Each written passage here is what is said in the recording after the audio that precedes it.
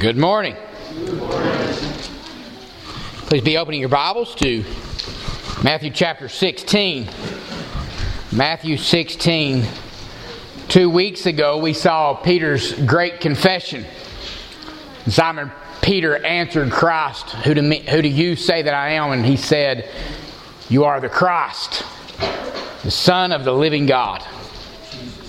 By and large, everyone saw Jesus as some type of forerunner to the coming Messiah.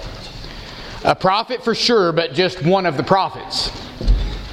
They didn't see Jesus as the Christ, the final prophet who was to be God's final revelation and the promised Davidic king who would rule forever. And then that second title, the Son of the living God, that was a tinderbox that was loaded on two fronts. One with the Romans, because that was the title given to Caesar Augustus. The use of that title would have been seen as treason by any good Roman citizen. It was a claim of absolute authority, and it made a man a political opponent of the Roman Empire itself. And with the Jews, it was also a problematic term because they knew that the pagan Caesars had called themselves divine titles, such as the Son of God. And in their minds, the minds of any real traditional Orthodox Jew, such a claim would be blasphemy. Hear, O Israel, right? From Deuteronomy 6:4, the Lord our God, the Lord is one. And you've got a man claiming to be God or making himself equal with God. They had no concept at that time of God in three persons, blessed Trinity. They didn't have a concept of that. Remember what happened when Jesus called himself Father.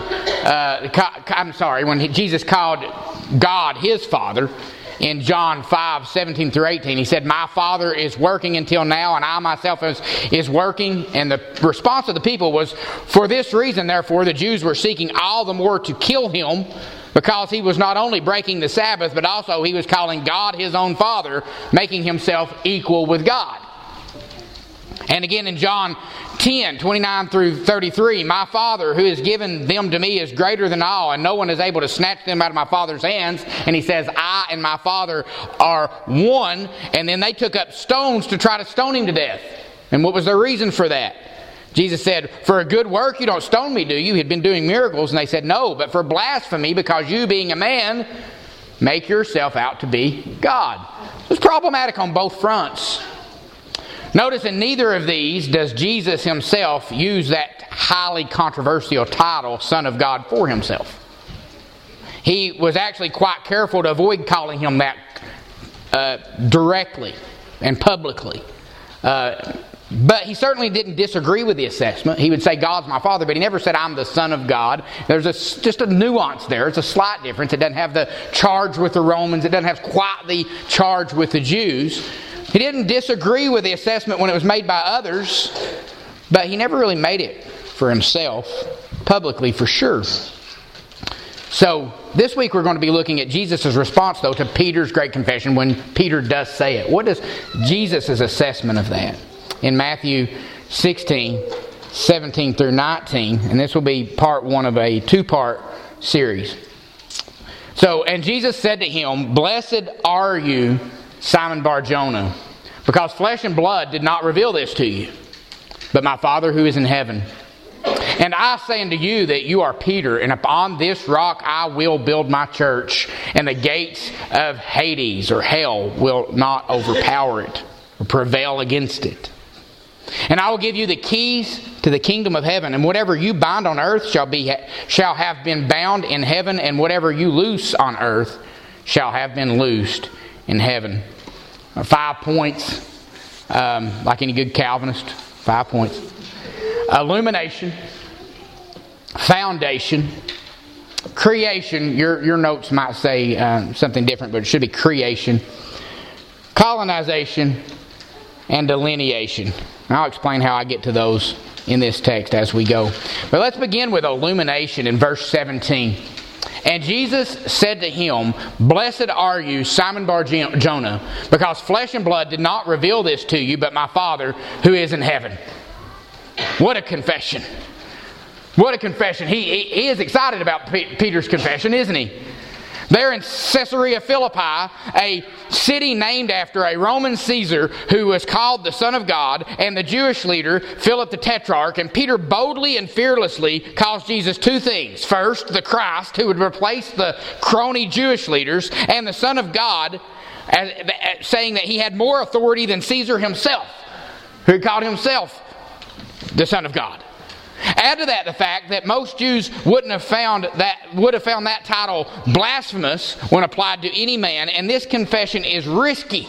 It is a dangerous thing for Peter to say, but Peter didn't stutter, did he? He's asked the question, and he spouts off, "Thou art the Christ and the Son of the living God," with no hesitation, with no stutter, with no fear in his voice. We might expect Jesus to say, "Intelligent art thou, Simon Bar-Jonah." Or we might expect him to say, "Righteous art thou, Simon Bar-Jonah." Or, "Courageous art thou, Simon Bar-Jonah."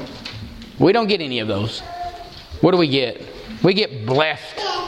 Blessed are you, Simon Bar-Jonah. This verse should carry our minds back earlier in Matthew 13, 16 through 17. But he tells all the disciples, "But blessed are your eyes because they see, and blessed are your ears because they hear. For truly I say to you that many prophets and righteous men desired to see what you see and did not see, and to hear what you hear and did not hear it. It's to you it is given to know the mysteries of the kingdom of God. To them it has not been given." The disciples were not chosen by God because they saw because they were chosen by God. Guys, that's true of every one of you here. If you see, it's because God blessed you. This word for blessed, makarios, it means blessed or fortunate. You're in a happy, fortunate state. So, blessed, happy, fortunate are you because you recognize that I'm the Christ, the Son of the living God. This is about mercy. This is not about merit. It's very important for us to remember that. Jesus never stoked that ego for the disciples. And he never stokes it for us either.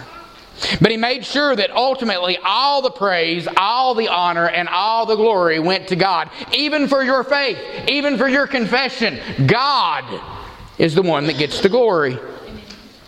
I couldn't help but point out that when the disciples got back from their missionary journey, they came back a little bit cocky in Luke. This might be familiar to you, Luke 10:17. The 70 returned with joy, and they said, "Lord, even the demons are subject to us in your name." They're excited.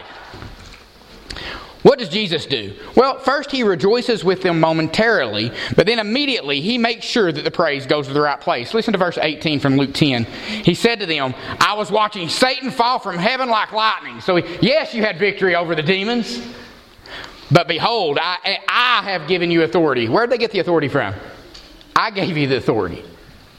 "To tread on serpents and scorpions and over the power of the enemy, and nothing will injure you. Nevertheless, do not rejoice in this, that the spirits are subject to you, that you've got some sort of authority over the powers of darkness, but rejoice that your names are recorded in heaven." We should be excited not about what gifts we have that God's given us that we can serve Him with power, but we should be excited about the very fact that our names are in the book of life. We're known of God. And at that very time, he rejoiced greatly in the Holy Spirit. And look what he said right after he tells them that. In front of them, he springs into spontaneous praise, much like he did in the doxology, like Paul did in doxology in Romans 11. Jesus does that here, and he says, "I praise you, O Father, Lord of heaven and earth, that you've hidden these things from the wise and the intelligent, and you've revealed them to these infants." Right in front of them, he says, God didn't reveal this to smart people. He revealed this to babes. Right in front of them. You think God wants us to be humble?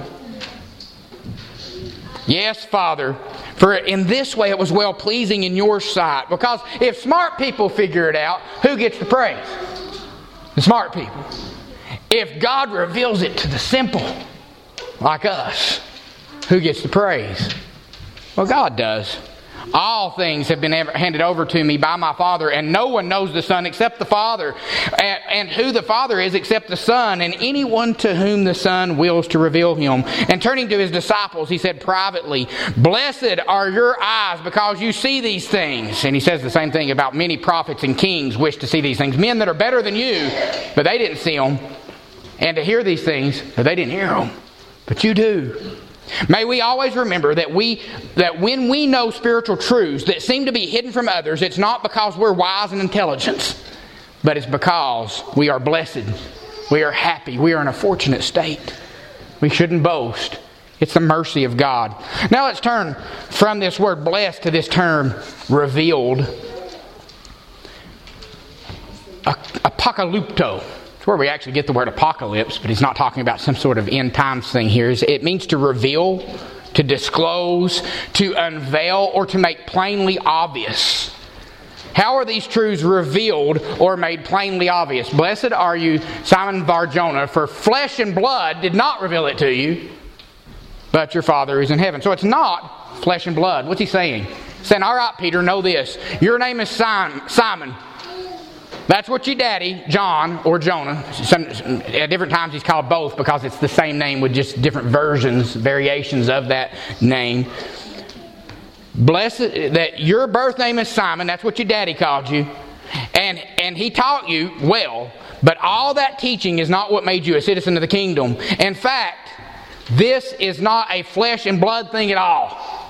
No earthly father or mother or rabbi or teacher could have opened your heart to understand my identity.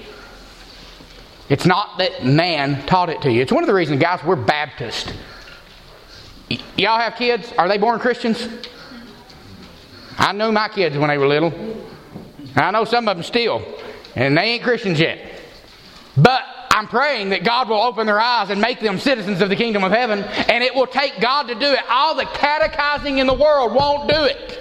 Flesh and blood cannot reveal it to him. It's got to be through the illuminating power of the Holy Spirit opening their eyes to these truths. You can make them know it by rote memory, but you can't make them love it in their heart. God's got to reveal it to them, or it won't happen. It's not flesh and blood, but whom? It's not your father on earth, Simon, son of John. Yeah, you had a good daddy, but my Father who is in heaven. You've got to be born again from above in order to be part of the people of God. It's a God thing. It's a heavenly Father thing. It is a work of God thing. It is through illumination. It's a blessing of God. Blessed are you, Simon Bar-Jonah, for flesh and blood did not reveal this to you, but my Father who is in heaven. This sort of revelation is what theologians call illumination. We teach that we can teach the Word all we want, but we cannot make a person see its beauty and accept its authority. Apart from illumination, the unregenerate heart will suppress and reject the truth. They might have outward forms of righteousness, but they can't love it heart deep.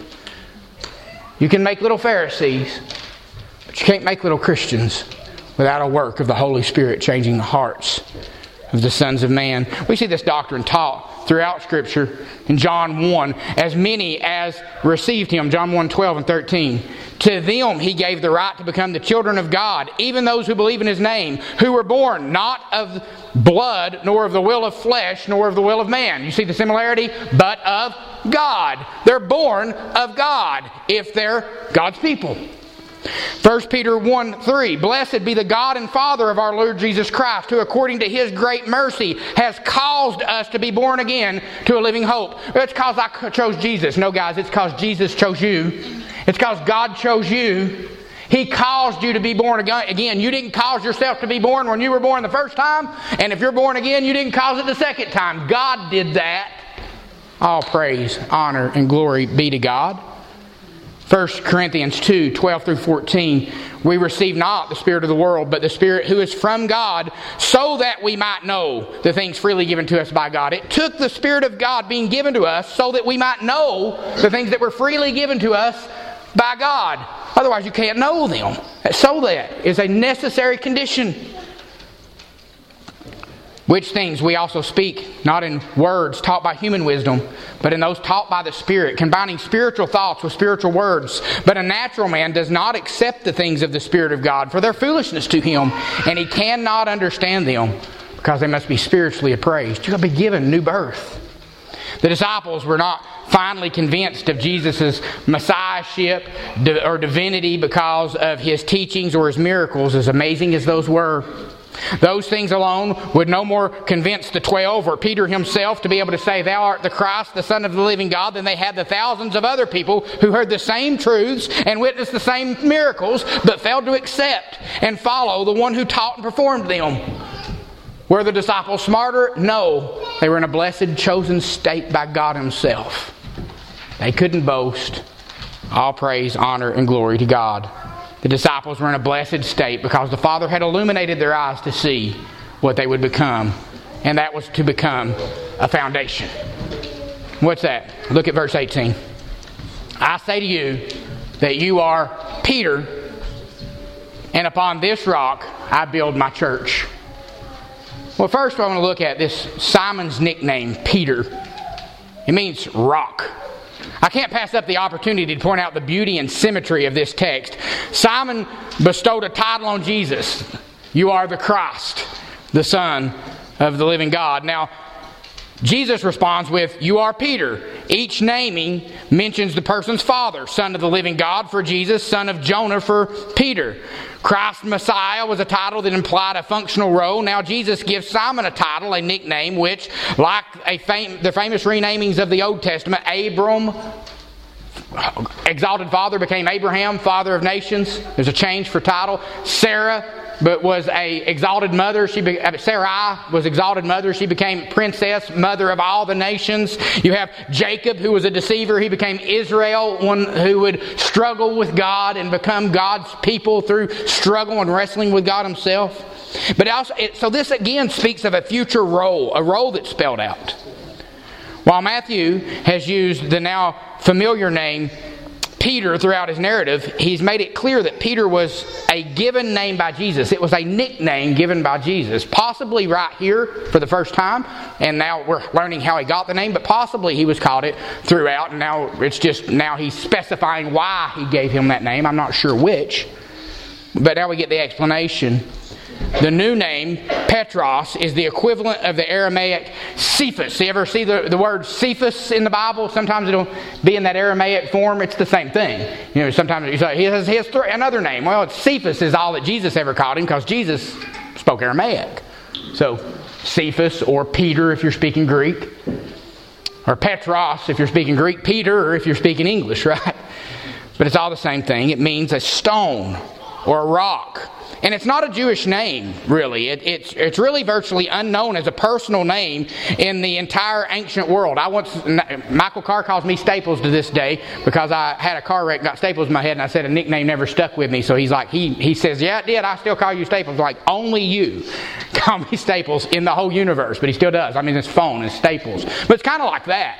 A name that's not a name. I mean, how many of your friends are named Staples? You know, none of them. Because it's not a name, it's a nickname because of something. Well, that's the same thing here with Peter, or Cephas. It's a nickname because of something. It was not even a given name of anybody that we can find in any ancient literature. Peter's a name now, see? But it wasn't then.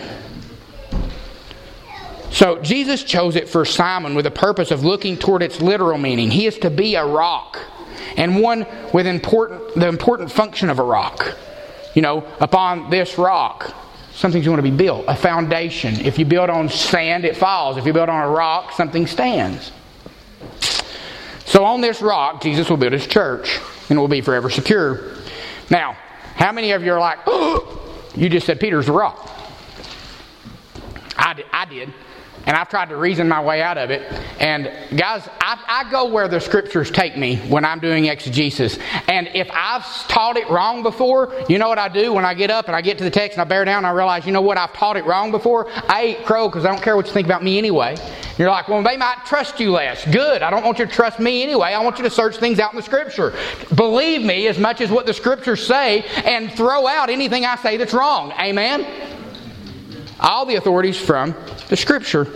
So there's tons of objections to Peter being the rock. It just doesn't feel right. Shouldn't Jesus be the rock? Or perhaps it's this profession that Peter just made.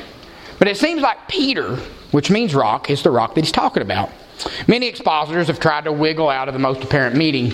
I've used these. I've been reluctant to say the other. But one is the Petra objection. You have to know, people get down in the Greek to try to explain it away. Peter is Petros in Greek. But Jesus used the feminine noun, Petra, the second time he uses it in the sentence. Thou art Petros, but upon this Petra I build my church. And some say a distinction, not an identification, is being made. But there's a problem here.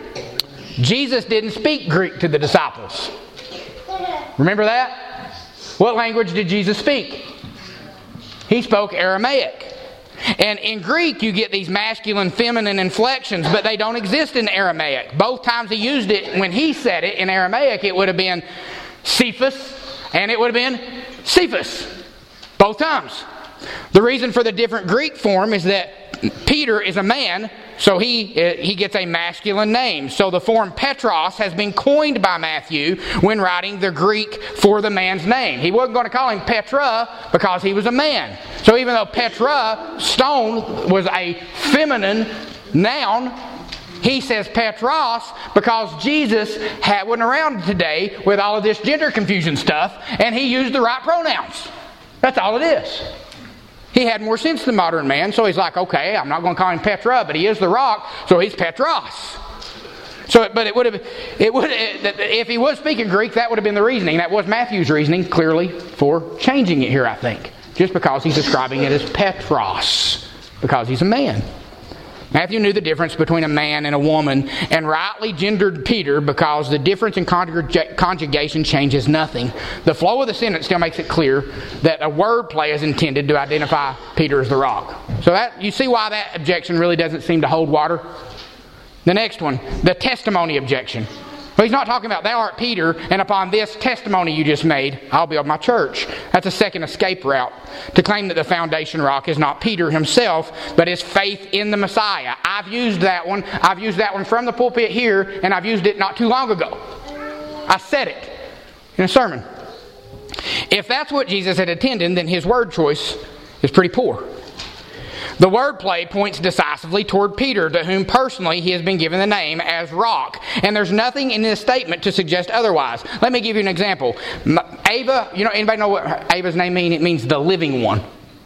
If I were to say, you are Ava, and upon this living one I will plant my kiss, she would turn her cheek toward me. Right? Because she wouldn't be thinking, oh, you're talking about something I just said. You use the meaning of the name. And she does know the meaning of her name. You say, well, she doesn't know it. She does know, right? But she would turn her cheek toward me because that's the natural way she would have understood it. And Jesus was communicating with Peter. He wouldn't have been veiled and confusing. Thou art Cephas, and upon this Cephas I build my church. Obviously, Peter would have understood it. You're talking about me. So that doesn't really hold any weight, does it? Because I think Jesus is a better communicator than I am. And I think he would have communicated in a way that made sense to the person he was communicating to. The pointing objection, this one cracked me up. Even more bizarre is the claim that Jesus, having declared Simon to be Petros, then instead pointing to himself and said, upon this rock, thou art Cephas, but upon this Cephas I build my church. But that's dangerous, isn't it? To make an interpretive decision about a key text of Scripture by inserting a non-verbal cue that's not mentioned in the text and saying that happened and that's actually how we should understand the text. That's what I call the exegesis of desperation. You're desperate when you start grasping at that straw, aren't you? If we make those sorts of interpretive choices, we could deny the resurrection by saying Jesus had his fingers crossed behind his back when he said that he was the resurrection and the life, and that anybody that believed in him would not die. We can just put all kinds of just nonverbal cues and make the Scriptures mean anything we want to at that point, can't we? Make Scriptures a wax nose. We can't do that. And the last objection is that Jesus is the rock, so Peter can't be. Objection. That one is the reason this feels so icky to us, isn't it? It's like, well, wait. We're not built on Peter. We're built on Christ. They even quote Peter here, and it's one of the reasons I have gone here as well. Peter says, coming to him as a living stone. As a living what? Petros. Right? Coming to him as a living stone, which has been rejected by men, but is choice and precious in the sight of God. You also, as living stones, are being built up as a spiritual house for a holy priesthood, to offer a spiritual sacrifice acceptable to God through Jesus Christ. For this is contained in Scripture, behold, I lay in Zion a choice stone, again the word, a precious cornerstone, speaking of Jesus again, and he who believes in him will not be disappointed. This precious value then is for all who believe, but for those who disbelieve, the stone which the builders rejected, stone again, became the chief cornerstone again, and a stone of stumbling and a rock of offense. You say, well, what do you do with that?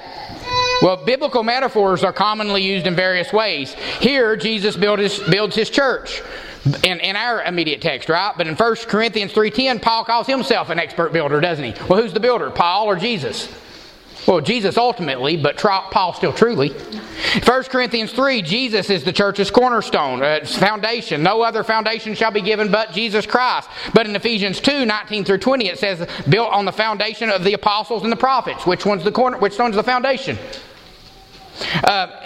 Also, Peter, he's given the keys here, but in Revelation 1:18 and 3:17 it says that Jesus has the keys to the kingdom.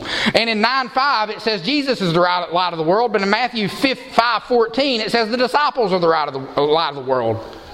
But none of this threatens Jesus' uniqueness is what we've got to realize. Whatever we are because of him in us. It doesn't mean that he's not it ultimately, but it does mean that we, as he lives in and through us, we are still it truly. When Scripture says we're united with Christ, when it says we are one with Christ, when it says that he works in and through us, he ain't just whistling Dixie. That's real. He truly is. We are one with Christ. We are the bride of Christ. When we say it about Christ in some real way, not an ultimate way, but in a true way, it's about us who are united to Christ as well. Why? Because I'm crucified with Christ, but nevertheless I live. Yet not I who lives, but Christ who lives in me. And the life that I now live in the body, I live through faith in the Son of God who loved me and gave himself up for me. So, just because it says Jesus is the rock in many places in Scripture, it doesn't mean that Peter's not a rock too. It can't be ascribed to him as well. So, Peter as the rock. If you're convinced now with me that that's what it's saying, we need to say, well, what is it saying and what isn't it saying? When we come to difficult texts like this, we want to get it right. And we dare not say too much, but likewise, we dare not say too little. Amen? We have to broaden our focus to the rest of Scripture to see how this concept works its way out in other texts. But let me tell you emphatically what it's not saying. There's nothing about an office being started here that had absolute authority over the church. We're not looking at the starting of the papacy. We're not talking about papal infallibility. None of that is here at all. There certainly was not an office that could be passed on to others. Where do you see that in the text? That's quite the jump, isn't it? You are Peter, and upon this rock there's going to be a succession of people with you that have absolute authority over the church and can speak infallibly to the church during their time throughout all the ages of church history. Do you think it's saying that? It's not saying that at all. There's no indication that Peter had greater authority among the 12 than any other early Christian leaders. He didn't send the other apostles, but he was actually sent by the other apostles and submitted to them in Acts 8:14. James soon emerged as the leader of the Jerusalem church in Acts 21:18. Paul openly rebuked Peter in front of everybody in Antioch in Galatians 2:11. Papal infallibility? Paul didn't think so, did he? And when the Lord spoke the words recorded here in 16:18 and 19, he certainly didn't mean that Peter could now begin to lord it over the other disciples. And the other disciples certainly didn't understand it that way either. Just a little later, in Matthew 18:1, at that time the disciples came to Jesus and said, "Who's the greatest in the kingdom?" They didn't say, "Well, obviously Peter's the greatest in the kingdom because, a chapter and a half ago you said upon Peter, upon this rock I build my church." Well, that didn't happen. They were still arguing. They thought they were the greatest. I mean, even in their own sin and their own arrogance, they're not understanding it the way that it's often presented by the Catholic Church, are they? I also see that in chapter 20 through 24. And Jesus definitely rejected such interpretations as well, telling that they shouldn't even be thinking about who's greatest and who's least. And Peter himself didn't understand Jesus' words as elevating him above the rest of the apostles or even over other elders. Listen to 1 Peter 5:1 when Peter wrote, "Therefore I exhort the elders among you as your fellow elder." He didn't say, "Therefore I exhort the elders among you as the rock upon which the church is built and submit to my authority because I'm higher than all of you." That's not there, is it? Just the opposite. He had this great humility. To put it as plainly as I know how, there's not a shred of biblical evidence that Peter was made bishop over the whole church or that any special office was transmitted from him to anyone else ever. Period. The period's on the page, but just for emphasis, I wrote period in all capital letters too because it's a emphatic period. That's not what it's saying. But what is it saying? Well, it's saying that there is some special importance attached to Peter. The New Testament clearly gives him a certain prominence in every list of apostles. Who's named first? Who knows? Every single time, Peter's named first. Peter was always in the innermost circle around Jesus. Peter, James, and John. It was Peter who boldly made the confession here at Caesarea Philippi. Peter was the first one Paul named in his list of people to whom Christ appeared after the resurrection in 1 Corinthians 15:5. Peter was the spokesman who called together the 120 believers in Jerusalem following the ascension of Christ in Acts 1:15. Peter preached the sermon on the day of Pentecost where the church had 5,000 people added in one day in Acts 2:14. Paul calls Peter the apostle to the Jews, not an apostle to the Jews, but the apostle to the Jews in Galatians 2:8. Peter was the foremost of the apostles, and although I hate this term when applied to elders, it's certainly true about Peter among the apostles. He was the first among equals. That's the way to look at it. Why? Because of his boldness, his courage, his lack of his desire to not compromise, to assertively stand up. Now, was he perfect in that? He was the one that denied Christ 3 times, wasn't he? Wasn't perfect in it. But he was exemplary, and it's commended to us his example to let us be bold like he's bold, and that kind of boldness will build the kingdom. It will. So Peter's a great example to us in that way. And in the primary or basic sense of the term, there's only one foundation, and that foundation is not Peter but Christ himself. It is still true. 1 Corinthians 3:11, no man can lay a foundation other than that which is laid, which is Christ Jesus. But in a secondary sense, it's entirely legitimate to speak of the apostles, including Peter, as the church's foundation. For these men were always pointing away from themselves to Jesus Christ as the one and only Savior. You get striking examples of this. Acts 3:12. When Peter saw this, there were people trying to worship because they had healed people, and he replied to the people. They said, "Men of Israel, why are you amazed at this? And why do you gaze at us as if we by our own power or piety made him walk?" He's always saying, it's not us. We're doing it, yeah, but who's ultimately doing it? Christ in us by the power of the Holy Spirit. This is Peter's sermon in Acts 4:11. He is the stone which was rejected by you, the builders, but became the chief cornerstone. And there is salvation in no one else, for there is no other name under heaven given among men by which men must be saved. Let's now explore this concept of the apostles as the foundation and what that means. It matters, but how are we to understand it? If Jesus is the foundation, how are the apostles the foundation? Ephesians 2:19 through 20. I'm going to read it for you. You are no longer strangers and aliens, but you are fellow citizens with the saints and are of God's own household, having been built on the foundation of the apostles and prophets. Christ Jesus himself is the cornerstone. You have both here together, don't you? Christ is the cornerstone, but there's also the foundation of the apostles and the prophets. How are the apostles foundational? What does Ephesians 2:20 say is the foundation? Look at both things it says. The apostles and whom else? The prophets, both. Why? Well, the prophets looked forward to the coming of Christ, and that's what the Old Testament is. We would recognize, they told us how we would recognize the Christ, the person of Christ, when He came.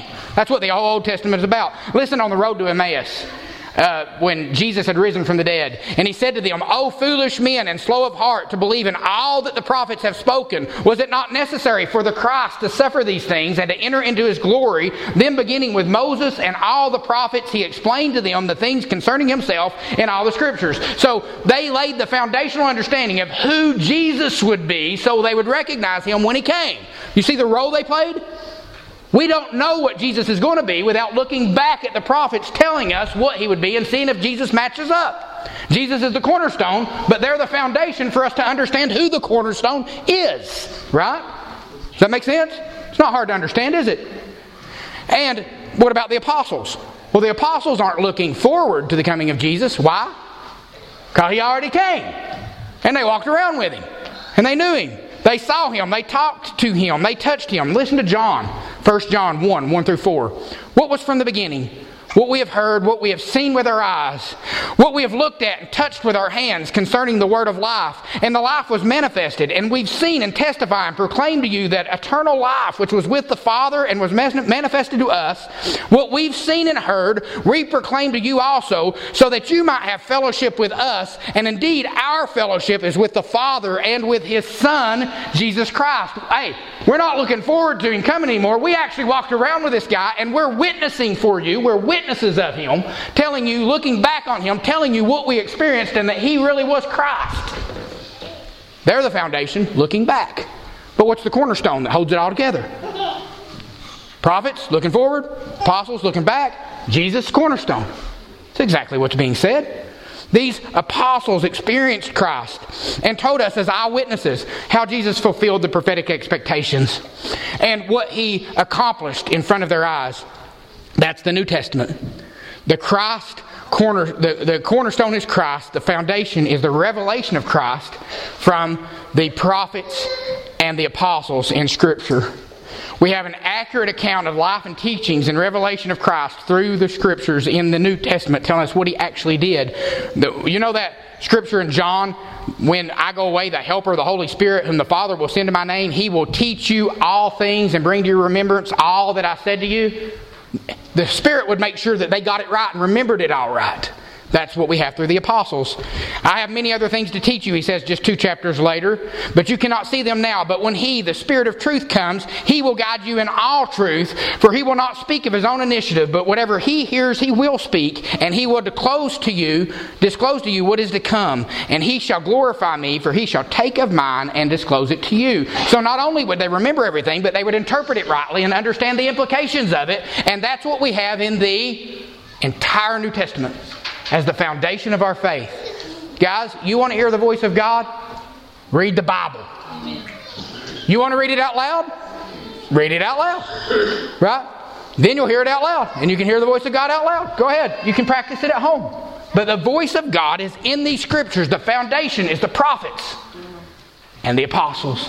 Just read your Bible and you'll know Jesus Christ. Peter was the foremost of those, and he understood his role. Listen how Peter points to it. 2 Peter 3, 1 through 2. I stir up your minds, your pure minds, by way of reminder, that you're mindful of the words which were spoken before by the holy prophets, and of the commandment of us, the apostles of the Lord and Savior. Do you see it? He got it too. Remember this. We're the foundation only because we're pointing to the cornerstone. But we are the foundation. So be mindful of what the Old Testament said about Christ and of what we say in the New Testament about Christ. That's how we know God. We see, again, this Old and New Testament foundation coming together again in the words of Jesus, also in Luke 24. But listen to this. He said, Luke 24, 44 through 47. This is not just men on the road to Emmaus, but He's back with His disciples. And He said, these are my words which I spoke to you while I was still with you. that all things which are written about me in the law of Moses and the prophets and the Psalms must be fulfilled. Then he opened their minds, there's illumination, to understand the Scriptures. And opened the minds of the disciples, the apostles, to understand the Scriptures.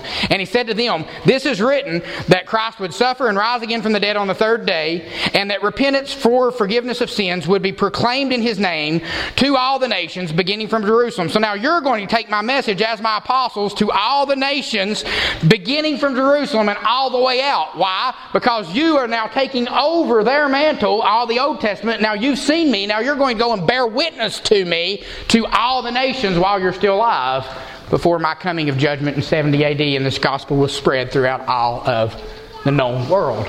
And guess what happened? It did. It certainly did.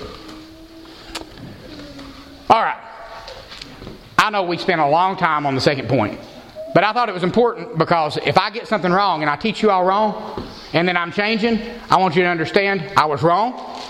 Here's why I now believe I was wrong. I now understand why I had it wrong and what is right, and now you can have it right too. And I'm going to belabor that point because I had to convince myself of it, and I want you to understand why I made a sudden change and it didn't happen willy-nilly. Okay? But now moving on in our text, that we have illumination and we have the foundation that I hope we now understand. But the foundation is for something that's going to be built upon it. It's for something that's going to be created, a creation. What is being created? He will build what on this foundation? I will build my church. I love the definite nature of this text. I, the Christ, the Son of God, will build my church. I will not try to build my church. I will build my church. But what is this church that he's building? Well, he's building a new people of God, first of all. A new people of God. Called out ones. That's actually what the word means. Ecclesia. I'm making a new people. Ecclesia was a common Greek term for an assembly of people. But in the Jewish context, it would have been particularly heard as echoing its frequent use in the Septuagint, the Greek translation of the Old Testament Hebrew Scriptures. It was the assembly of the people of God. It always meant the national community of Israel. But now Jesus speaks with extraordinary boldness, saying, my ecclesia. There's a different people of God. There's a new called out ones. Not national Israel, but a new people that I'm establishing. The unusual Greek order draws particular attention to the word my. I will build not the assembly, but my assembly. There's something different happening in me. Since I'm the Christ, since I'm the Son of the living God, since I am the authority over all nations, I'm building something new. My assembly won't be the same as it was before. The word's an Old Testament word, one proudly owned by the people of Israel as defining their identity as the people of God. But the coming of Israel's Messiah will cause that assembly to be reconstituted. And the focus of its identity will not be the nation of Israel, but the Messiah himself. It is his assembly, my church. How much did the disciples understand about the reconstituted people of God? Well, a bunch, if they've been paying attention. You remember back in Matthew 8? When he told the Roman centurion, when he said, truly I say to you, 8:10-12, I've not found so great a faith in anyone in Israel. I say to you that many will come from the east and west, from all these other nations, and recline at the table with Abraham, Isaac, and Jacob in the kingdom of God. But the sons of the kingdom, those that are really of Israel, will be cast out into outer darkness. There's a new people being constituted, and it's not just ethnic Israel, it's people from everywhere. They're all going to be coming in. I will build that. He's been building it for a long time now. And he ain't done. And he's going to keep building. He's constituting a new people. Has Jesus not in our immediate context had a better reception when he miraculously fed 4,000 Gentiles than when he miraculously fed 5,000 Jews the chapter before? Remember that? That's what he's saying. There's something new happening. Peter's recognizing it. He's not just the Christ. He's God incarnate on the earth, constituting a new people, a new assembly, a new ecclesia. There's going to be a new international people of God. And what is this assembly of people being built into? Well, there's temple language here too throughout the Bible. The metaphors of foundation or rock and building go together. The building will be used frequently in the New Testament for the development of the church as the new temple to replace the old one that's going to be torn down in 70 AD. But now you say there's no temple anymore. Yeah, there is. And you're part of it. Built on the foundation of the prophets and the apostles constituted in Christ, whose temple, his body, was literally torn down and he's raised again, and we're being built upon him by faith and indwelled by the Holy Spirit of the living God. You want to be in the presence of God now? Be with other believers, because he dwells in and among us as believers. That's what's going on. The metaphor of a new temple has already been introduced in Matthew. Remember, he says something greater than the temple is here in 12:6. And the theme will become more prominent as we progress through the book, in the destruction of the temple being prophesied in chapter 24. And the charge that Jesus planned to destroy the temple and then rebuild it in 3 days in 26, 6 through 1, and 27:40. The Greek term ecclesia never denotes a physical structure in the New Testament, but always a community of people. Always. Guys, we don't go to church. We are the church. We assemble as the church. We assemble as the temple of the Holy Spirit. And God works powerfully by the gifts of the Spirit. This is not a show for you to attend while Matt preaches to us. It is a place for you to attend with the gift of the Holy Spirit, using them in context with one another, sharpening and being sharpened. That's what a church has to do to be a powerful church. It's always the people.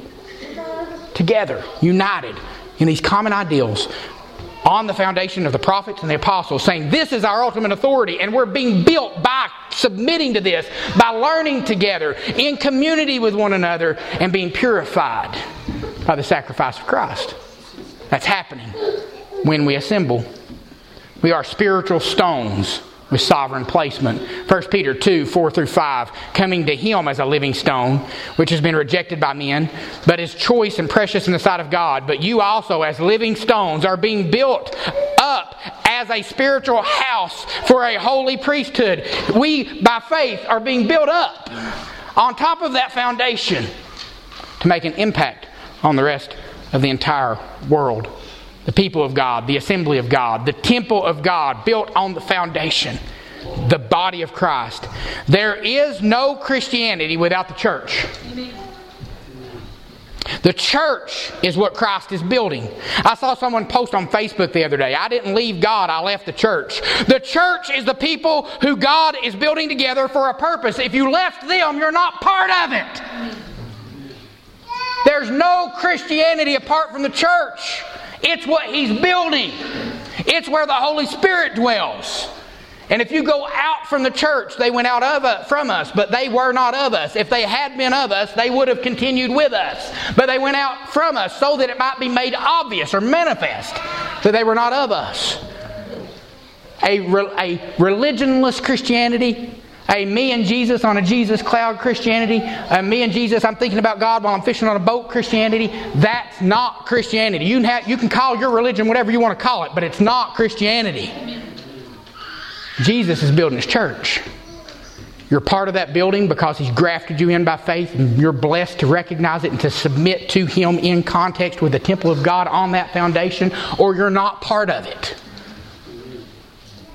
Guys, should that create an urgency in you for your unchurched Christian people? Yes, it should. They're either Christians who are in direct rebellion against God and need to repent of that and are going to be judged and brought back through discipline when you should care about that, or they're not Christians at all. It's one or the other. And we should have an urgency to show them you've got a greater purpose than living like the whole rest of the world with this little hope of Jesus so He takes you to heaven when you die. There's something bigger than that. And the last point that I'm going to get to. Upon this rock I will build my church. And I called this last point colonization. And the gates of hell shall not prevail against it. Why did I choose colonization? Well, the main reason is because I can. And I'm a little bit mischievous, and I like doing stuff sometimes just because. But is that not a buzzword these days? It is, isn't it? And one that is inexplicably, it makes everybody angry. Oh, you're such a colonizer. Yeah. To organize people in an orderly way to help them escape the prejudices and biases of false religions so that they can live under the rule and reign of Christ. That's colonization. Sign me up. I want to be that guy, don't y'all? Well, they believe their religion's just as strongly as you do. I know, and I got to help them recover from that because they're on their way to hell. And look at how they're living. Loincloths, chunking spears, some of them. And they come out of that, don't they, Isaac? We've got to help people realize that there's something better. And that there is a greater form of life and way to live. Do you not understand that the nations around the world, what they're like, those that haven't been deeply impacted by the gospel? Slavery? Well, I'm glad slavery is abolished. Well, guys, there's more slavery on this planet today than there's ever been. More than ever. Rape, sex trade, murder, theft, and much of that is condoned and participated in by the governments of these other nations with no trials. There's no such thing as innocent until proven guilty. There's you're a nuisance and I've got more power than you. I now will kill you. There's no, the law is king. There's I'm the king because I say so. That's every other nation. If Caesar is Lord, then whatever Caesar says, go. If there's a divine right of kings, you die because he says so. Herod's having a party, gets a little too drunk, makes a silly promise. She wants the head of John the Baptist on a platter. Well, he's the king. Bring him in here. We'll chop his head off and bring him on a platter. Who's going to stop him? Nobody. Why? Because that's how nations work, where Jesus is a Lord. And we want to recover people from that. We want to go into all the world, baptizing in the name of the Father and the Son and the Holy Spirit, teaching all the nations to observe all things whatsoever Christ has commanded, because they might be kings, but He's King of Kings. They might be lords, but He's Lord of Lords. And there's an authority higher than them. And when the people know that, it changes the world. It turned the Roman Empire upside down, and it still has the power to do it today, but we've laid down like dogs instead of standing like men. Filled with the Holy Spirit. The Spirit and the gifts are ours. A mighty fortress is our God. The kinds of things we sang with power instead of the Jesus is my boyfriend songs that are so popular today. The Martin Luther stood up and stared down the Catholic Church and the Roman Empire and said, kill me if you will. God's truth abides still. And it changed the world. Made everything better for a while. And the farther we get away from Jesus as Lord, look at what's coming back in our world today. 60 million abortions.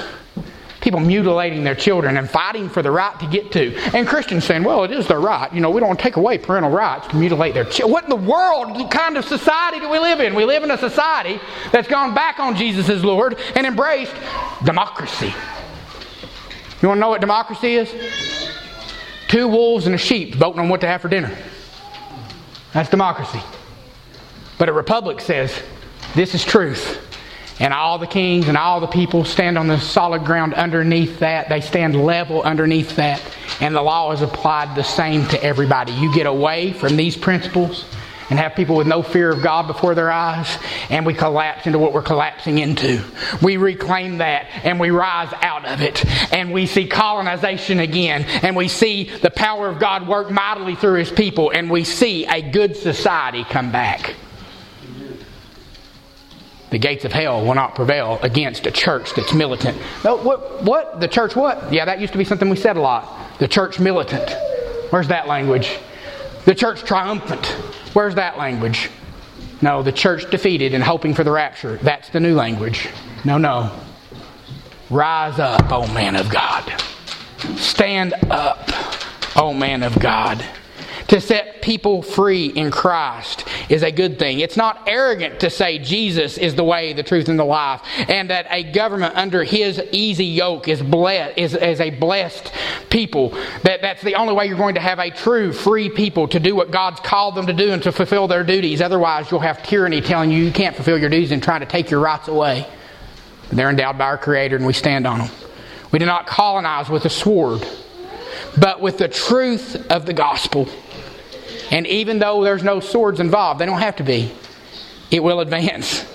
Just like the certitude of I will build my church that we see here, the gates of hell will not prevail against this church, this new assembly, this new people of God. I'm almost done, but I want to make 2 more points. Gates are defensive, not offensive. Jesus says, I will build my church and the gates of hell will not prevail against it. The gates of hell have often been interpreted as evil forces of Satan attacking the church of Jesus Christ.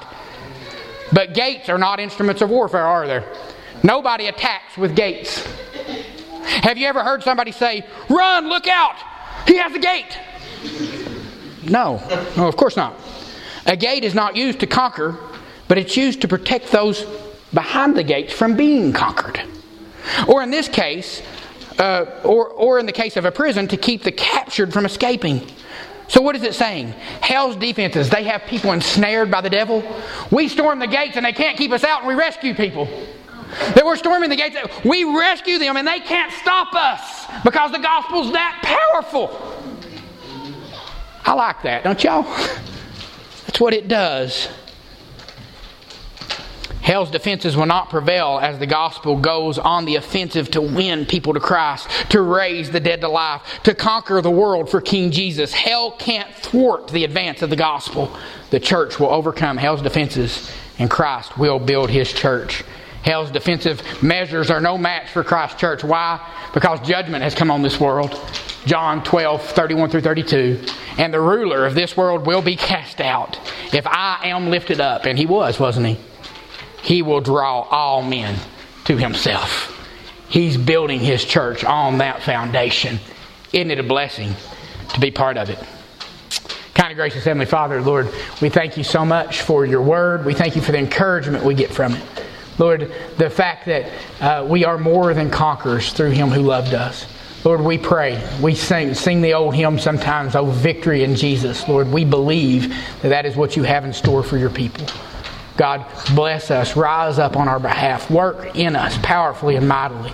Lord, that we would be a pure church, a solid church, unmovable church, and that upon this rock You build Your church, and that indeed the gates of hell do not prevail against it. It's in Christ Jesus' name we pray. Amen.